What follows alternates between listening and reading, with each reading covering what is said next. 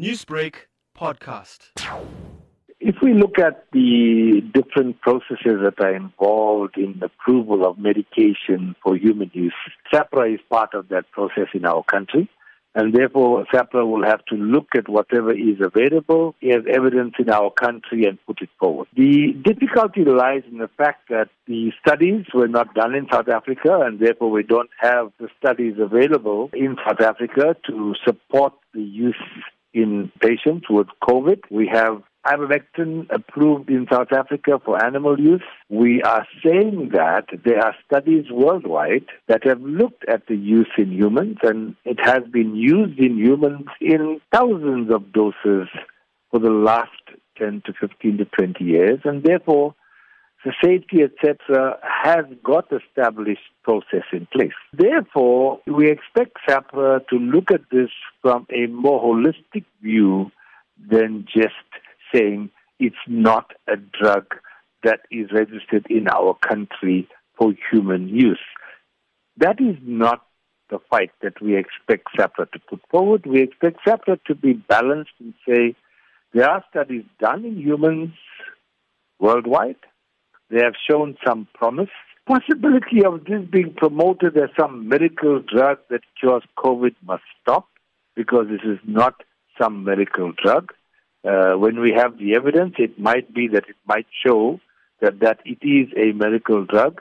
So therefore, we need to make sure that people do not purport it to be such.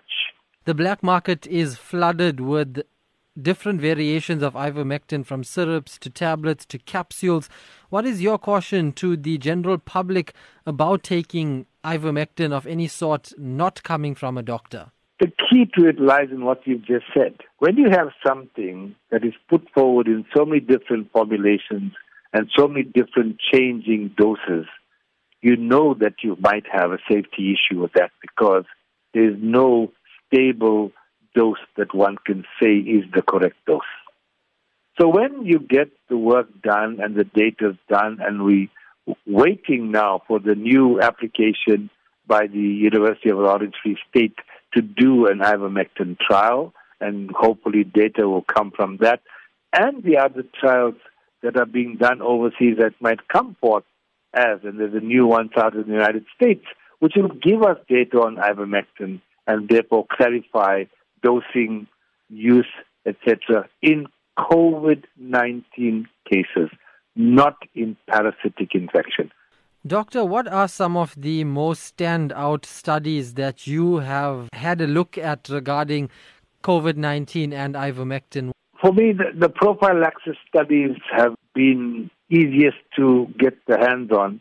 The treatment studies are there, and I think that they have not stood up to rigorous scientific process.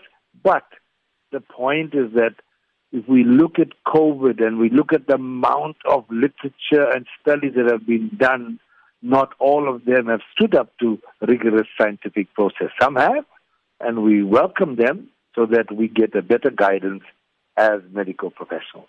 Newsbreak, Lotus FM, powered by SABC News.